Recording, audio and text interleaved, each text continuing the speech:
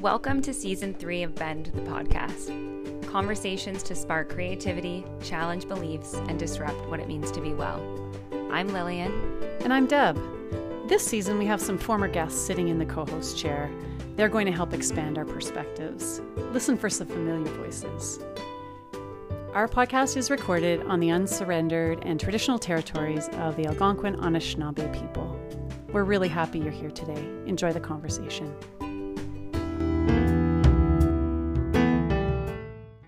Hi, everyone, and welcome to this edition of Bend, the podcast. We're really happy that you're joining the conversation with us today. Joining us today is a woman we're really excited to talk to. Nancy Mike works as a research associate in family and community health in Iqaluit, Nunavut. She is originally from Pagnaktul, Nunavut, and she's joining us today all the way from Iqaluit. So welcome, Nancy. Thank you. Ilali, we're really happy that you're here today. Tell us what the weather's like in Iqaluit. I'm always interested in what the weather is like there. What's going on there today? It's been strangely warm this year, so we don't have a lot of snow, but it's getting colder. It's about -10 right now. Maybe feels more like -15 with the wind chill. So it's almost, I know down in the south here, and my experiences in the north as well, it always seems warmer once the snow comes in some ways. There's just something different when there's snow for me. Yeah, it's true. I think it creates that warm feeling too, like just snow and how white it is and beautiful. Yeah, there have been, we're not going to focus on climate change today, but there have been so many conversations recently, given what's happening around the planet and the summit that just happened just about climate change. And I know in the north, it is very visible, hey?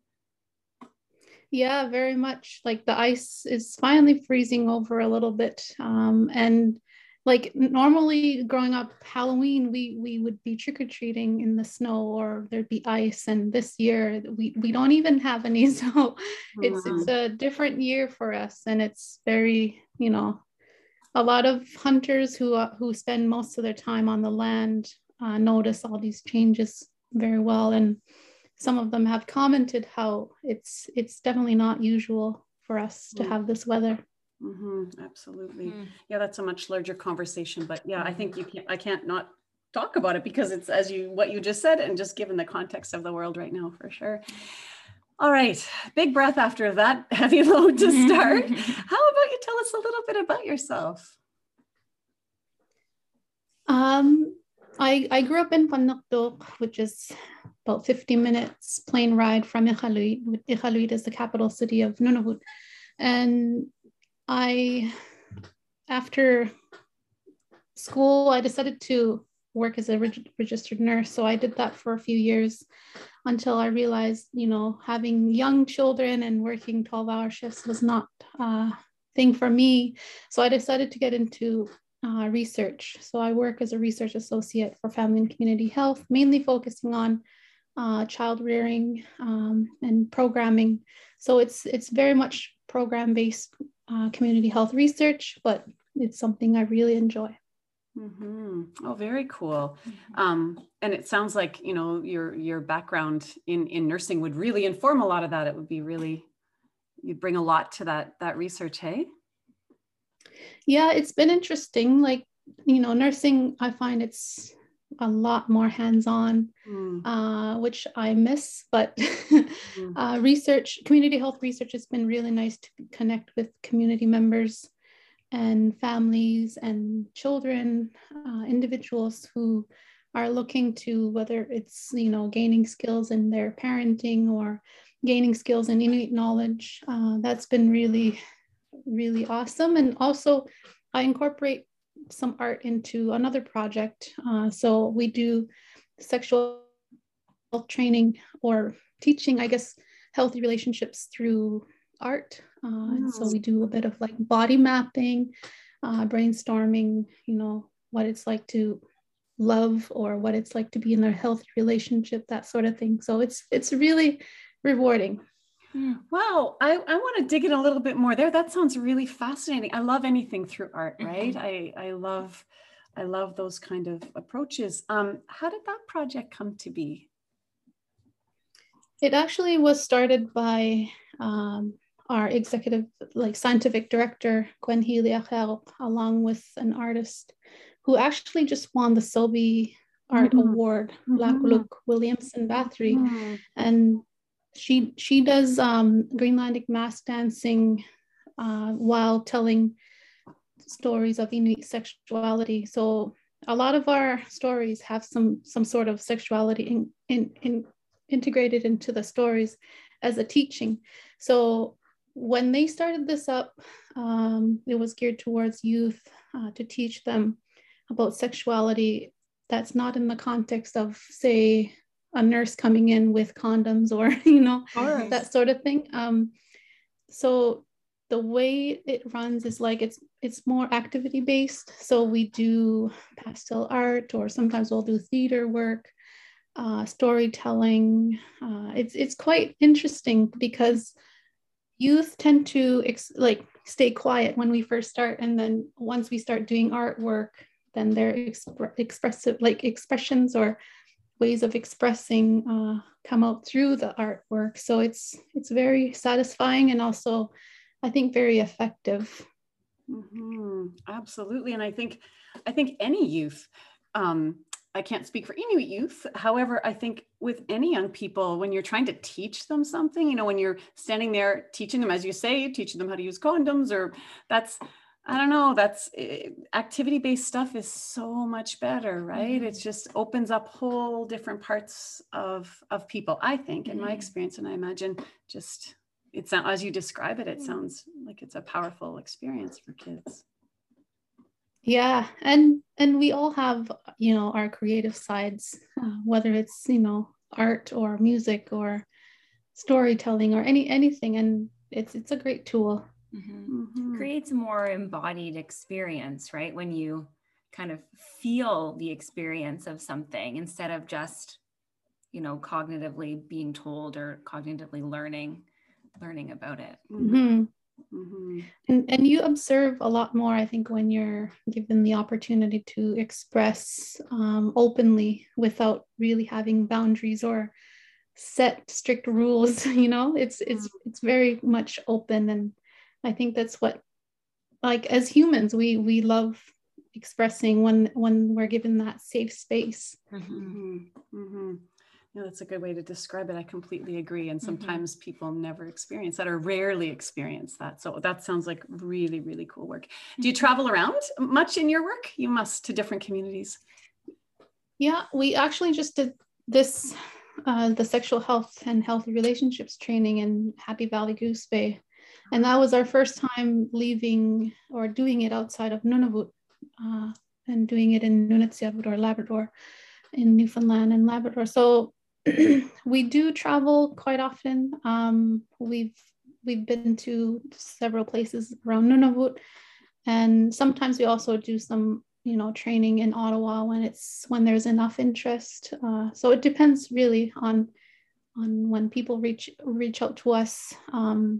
Then we look at our options and see what we can do. Of course, that's very cool. I want to share with our listeners, I want you to talk about your creative process. Have you always been a creative person? You certainly come, for people who don't know, so many Inuit communities are creative. There's lots of creativity and art happening, but Pangnaktu is particularly creative, right? So have you always been creative, and where were those roots planted? Maybe I just answered part of that question, but I want to hear from you.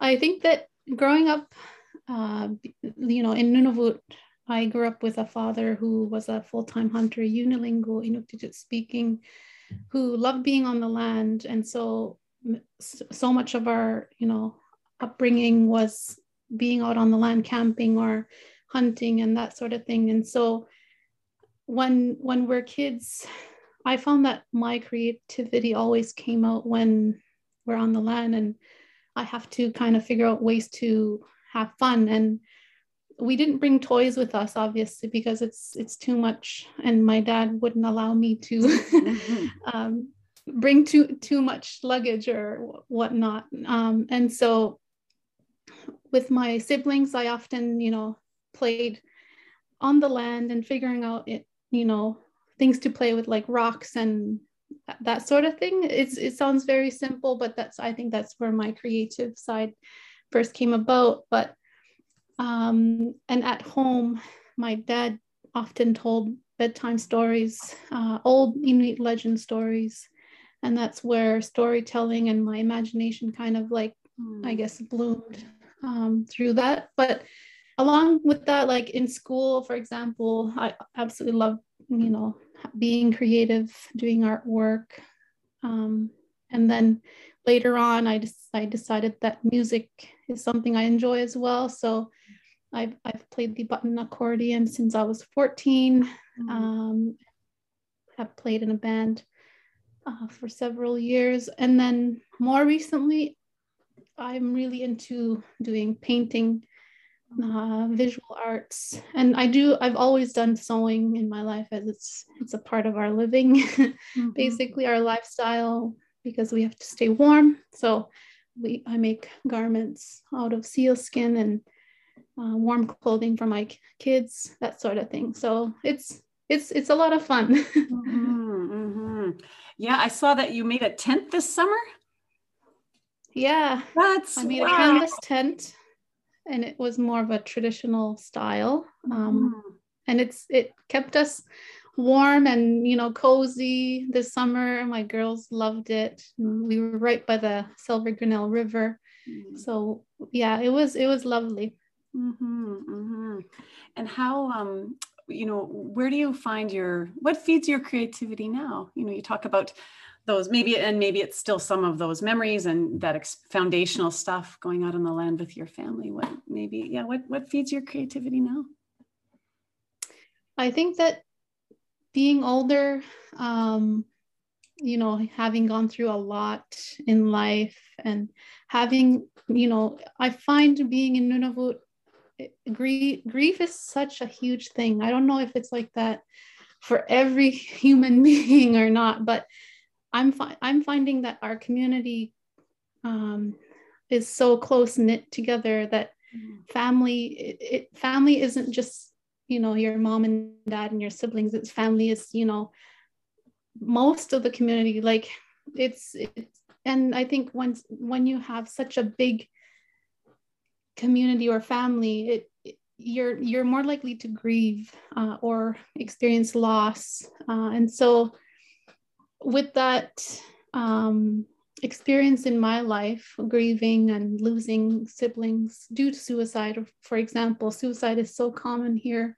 It's almost even normal for me. It's really strange to think about it as something that's normal in my life, that has happened so often since I was preteen. So I think having these losses in my life has made me have to figure out like how to heal. And when I experience these feelings, I have no other way to express. I find like artwork is my outlet.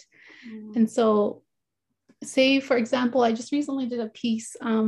It's sitting here in my art room, but and it was a way for me to express my anger. I was feeling some anger and not knowing how to express it. Anger is something that is a feeling that I don't think many people learn to properly express or normalize as a feeling, because sometimes we could suppress it so much and internalize it, and it doesn't go anywhere, and it just stays in us. Then we feel a lot more uncomfortable.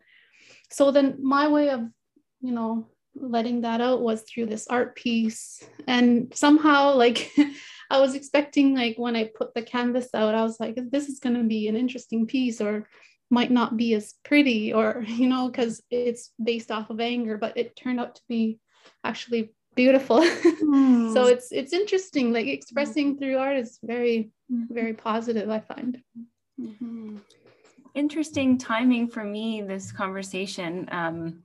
I was just doing some research and writing a paper actually on the Jungian concept of the third space. And I'm not sure if you have kind of a equivalent concept but it's this idea of the space that exists between kind of our unconscious and the conscious. And through this space, we can allow ourselves to experience emotions that might have otherwise been really difficult to express. And the way to kind of access this space is through art, right? And through play and through even movement with our bodies, right? Like these kind of creative approaches to healing. You know, art is such a powerful medium to experience and express things that otherwise we feel or have a really difficult time with, right? Makes it kind of for sure. Yeah. Like with the painting that I recently did, it felt more like, you know, hands-on, and it depends. I find sometimes I need to, you know, let out the emotion through my voice, so then singing becomes a part of letting that, you know, that feeling go. So yeah, it's definitely, it has worked for me, and I'm sure that it does for other people, and we're not as aware of it, even though we're constantly doing it, you know, like it's but it's interesting to put it in that context and be more self-aware while we're doing it, and how it is so impactful. And a lot of artists will say that, you know, the times when they're most creative is when they're struggling in whatever way, whatever the emotions are, whether it's grief or loss. Often that's part of it. That's the way that lots of people struggle. Lots of us struggle. And when things are going well, sometimes it's harder to create. Although I don't produce art the way you do. I'm creative in different ways, but I think that's true in the writing I do, or even the things I want to take on, you know, at certain times, depending on how I'm feeling. But I really love creative responses to things that are really tough, as you described, you know, the epidemic of suicide and loss and community connection and disconnection. And that's really powerful, Nancy. And I think so important, hey? For sure. And like you say, when I'm feeling more happy, I find sewing is something that I do better. I think that when I'm happy, I tend to be more precise in something I'm trying to perfect, or something that needs to kind of have a better, how would I word it? Something that needs a bit more details, or that are very precise. I think that when I'm happy, I tend to do that better. If I am unhappy and I try to sew, it's never gonna be completed. Like I find that's something that happens when I'm either doing art or sewing. Oh, that's cool that you make that distinction. I see sewing as art for sure, but certain times, yeah, I don't think I've actually thought about the ways I'm creative and how sometimes some things, maybe cooking, I'm really creative when I cook. And so perhaps when I'm feeling better, it's much easier to contemplate that, or to take on a challenge, or to, you know, I would get much more frustrated if I'm cooking and I'm in a really bad mood or something. Yeah, I wouldn't even be cooking if it was a big thing. But yeah, it's that's a lot for me to think about. I'm going to think about that, and how, you know, the different responses, for sure. Oh, I really appreciate all that you said there. There's a lot. And I agree that certainly we're living here in the South, and, you know, we may have connections, or, you know, feelings, real connections and understandings about, excuse me, about Nunavut, but really, as you describe, I don't think we can sit in your shoes and understand what that is like. And so I'm really happy to hear that you're making art as a response. And I think the world needs more art and expression of grief and loss through art. I think that's really important, because as you do that and you share that with the world, it allows other people to experience that peace and maybe connect with some of those really difficult things themselves.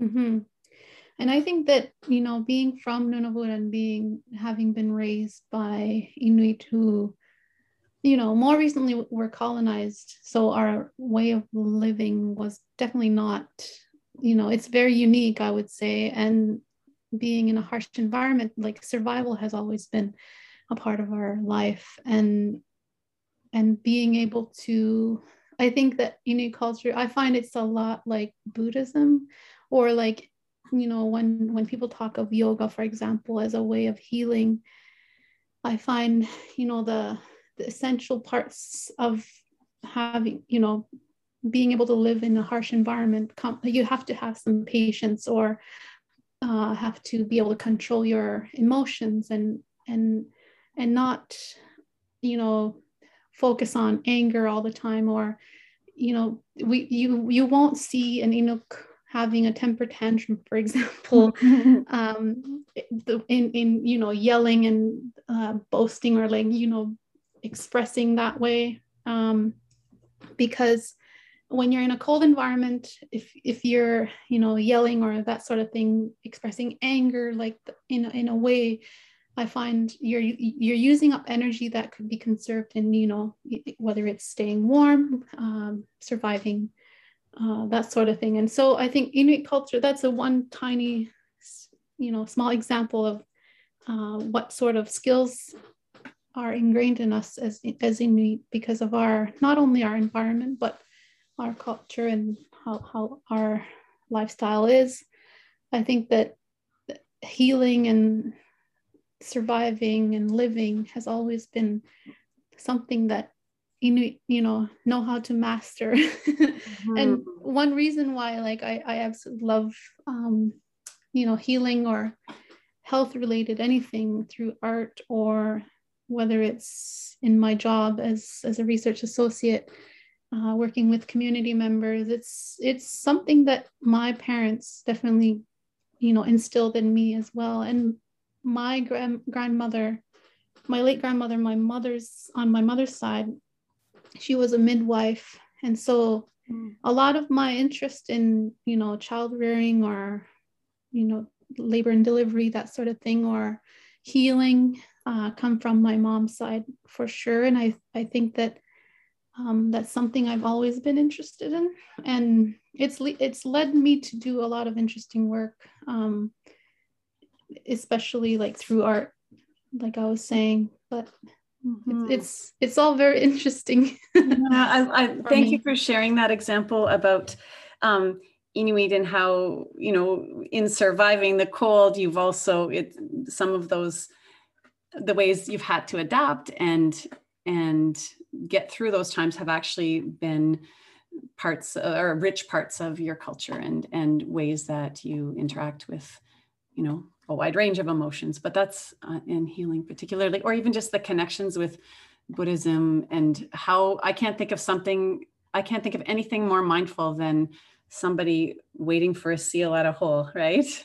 You have to be so patient and quiet and still, and you can't or any hunting for that matter, you can't let your emotions run away with you, or things don't go well. Hey? It's very interesting. Like, as a woman, my father didn't take me hunting as much as, say my brothers. And there was one time I did go with him, and he had a bad knee at the time. And we really wanted to go caribou hunting, but he wasn't able to hike too far. So I was like, I'll take the rifle and go up, over the mountain and see if there's any, I was feeling confident at that time. And then I started hiking by myself, and while my dad waited at where we were camping. And as I started hiking and I couldn't see my dad anymore, I was like, oh my God, like I couldn't do it. It was like as if, my mind wasn't strong enough to be alone in an environment that could easily change, in a split second. And I kept imagining, a polar bear popping up, or, something dangerous. And that wouldn't allow me to stay calm. I just couldn't. I had to turn back around and tell my dad, I can't, I'm not experienced enough to do this. And so that was a very interesting learning experience for me, because it made me realize how, like, it is important for my father to teach my brothers at such a young age, in order for them to become hunters and survive the harsh environments, or something that drastically changes, whether it's the weather, or polar bears, for example, being danger to humans. I think like it takes a lot of skill. I was so impressed that they, like how my brothers at such a young age would do what I was trying to do. But I didn't have the capacity or the experience to be able to do it.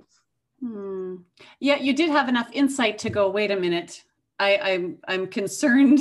And, so there's, that speaks a lot to who you were at that time too. But certainly, yeah, really important, right? To learn those skills. As you say, there's so much involved in hunting, and to be able to learn those skills from a young age, because as we get older, our mind starts, running away on us sometimes, and it gets in the way of lots of stuff, doesn't it? Yeah. Such great. I'm really appreciating the stuff you're sharing. This is great. And so you've alluded, and you talked a little bit about it when you talked about the sexual health work you do. Where does art and health and science intersect for you? Because you've done this training in nursing, you're doing research. How much of it is, where do they intersect? And it sounds like there's, the research you do is informed by Inuit knowledge. Where does Western science come in? Do you challenge that? That's a really big question, but I want to talk about that a little bit. Yeah, like through ArtJoin Health Research Center, we do research based around, Inuit knowledge or societal values, but also using Western sciences. And so, for example, one of the projects that I oversee is called the Inuk childbearing program, where we do, say, one of them is like a 5-day training where we have 10 to 15 people coming in to take the training, and we teach different Inuit parenting styles or ways of parenting, but also a lot of it is through storytelling. And we teach the Inuit societal values through it. And some of it is also, developmental stages is one of them, where Inuit used more of the Western style of, the developmental stages, but incorporated Inuit knowledge onto it. So it's a very interesting program, because it not only is for, parents and families, but we have social workers coming in to take the training, just because, it teaches you a lot about how to communicate with Inuit in ways that is more effective, or it also allows people to do programming in their workplaces that is more culturally relevant. So I think that our ways of integrating, the two different ways of doing comes in handy, because, we're trying to live more of a Western lifestyle, but also are very traditional or utilize Inuit culture. So when we put those two together, it always works well, I find. And we get a lot of good feedback, or, positive feedback from community members who have taken the Inuk program. And then through that, my job is to also evaluate the program. So I reach out to people who have taken the training and who are implementing the programming in their workplace, to see how it's going, and that sort of thing. And so sometimes we'll do more of a, informal, like interview to see how everything is. And it's not usually, it's not the kind of interview that you'd have with like Stats Canada, for example. It's a lot more storytelling based. And so a lot of our, teaching and information sharing is often through storytelling. Very cool. I bet you have really good conversations with folks in organizations in terms of how the training has impacted their work, hey? Yeah.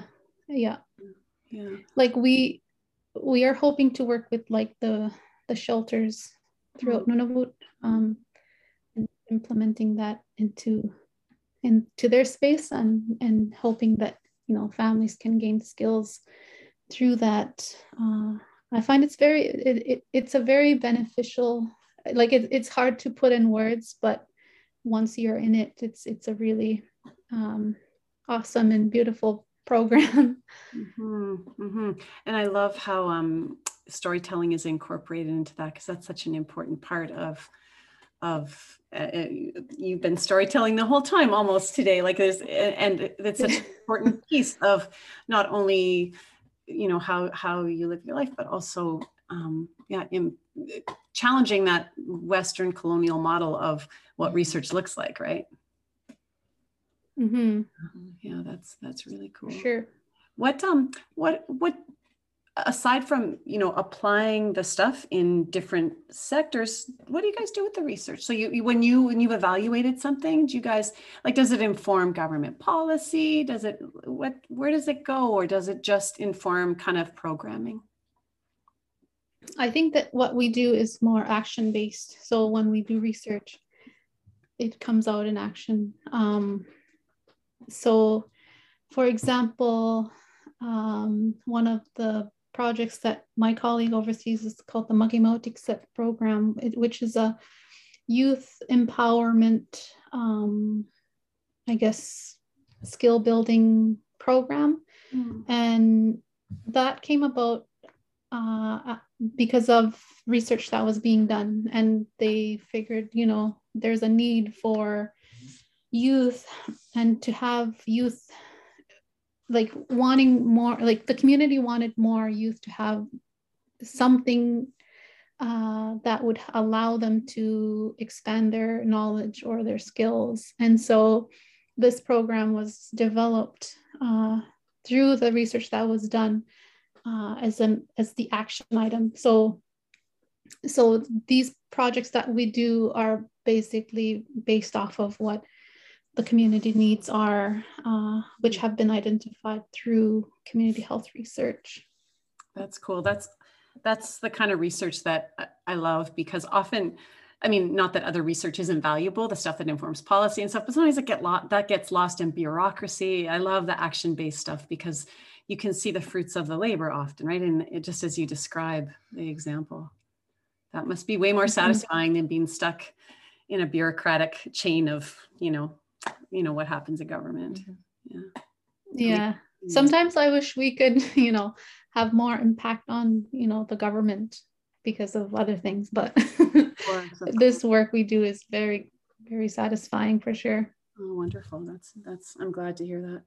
I know you talked about it earlier, just about singing and a response when things come up in your body. You sing, do you still play music, Nancy? I do, like, mostly just at home.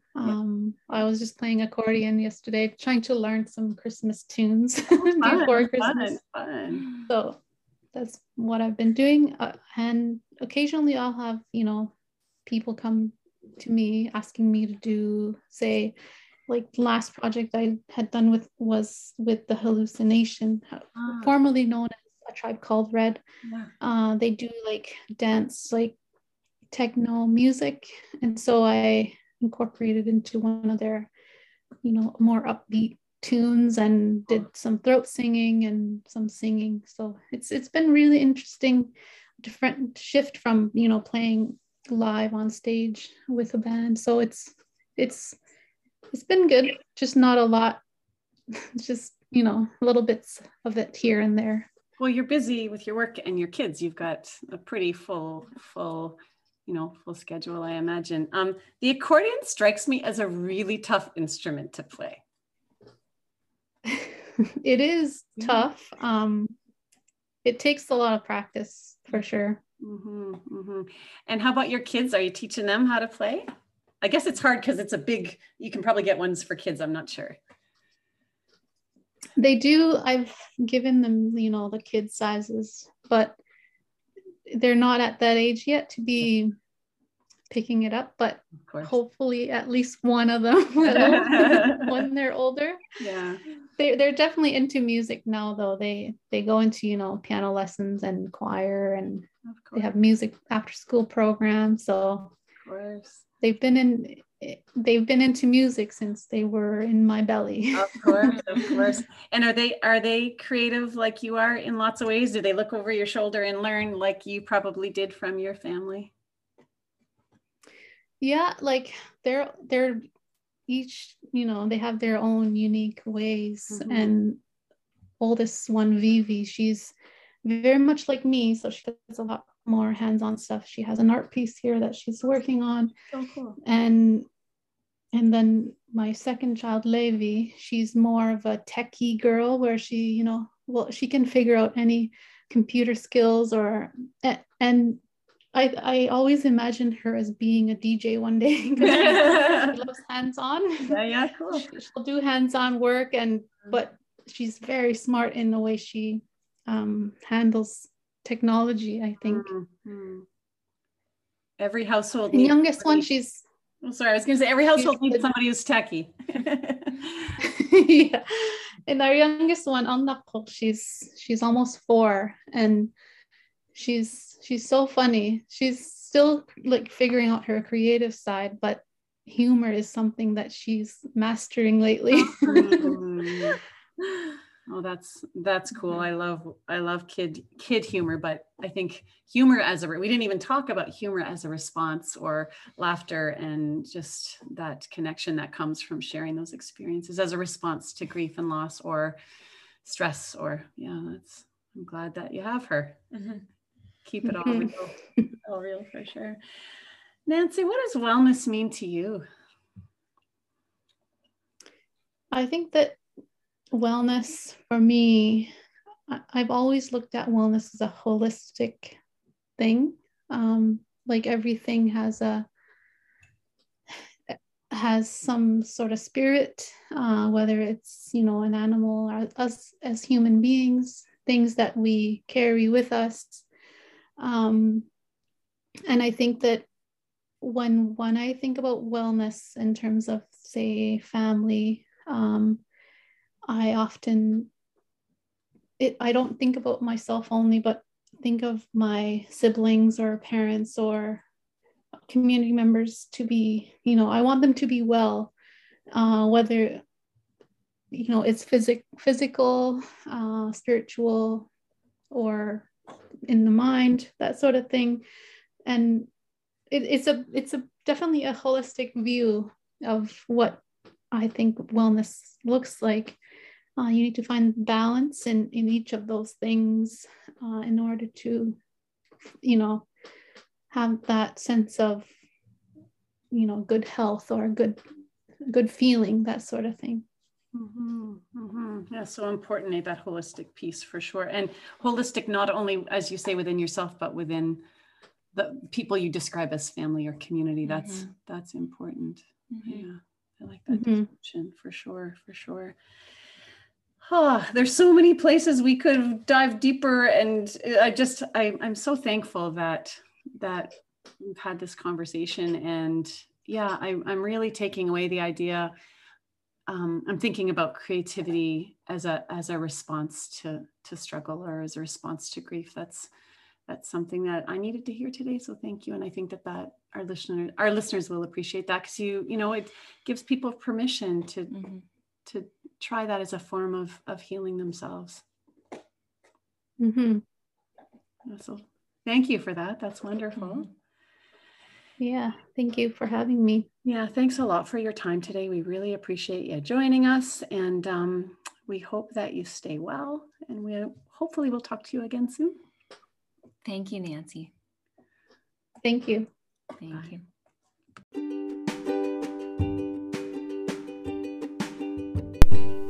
Bend the Podcast is a production of Bend Wellness. For more information, check out our website, bendwellness.org. Thanks for listening.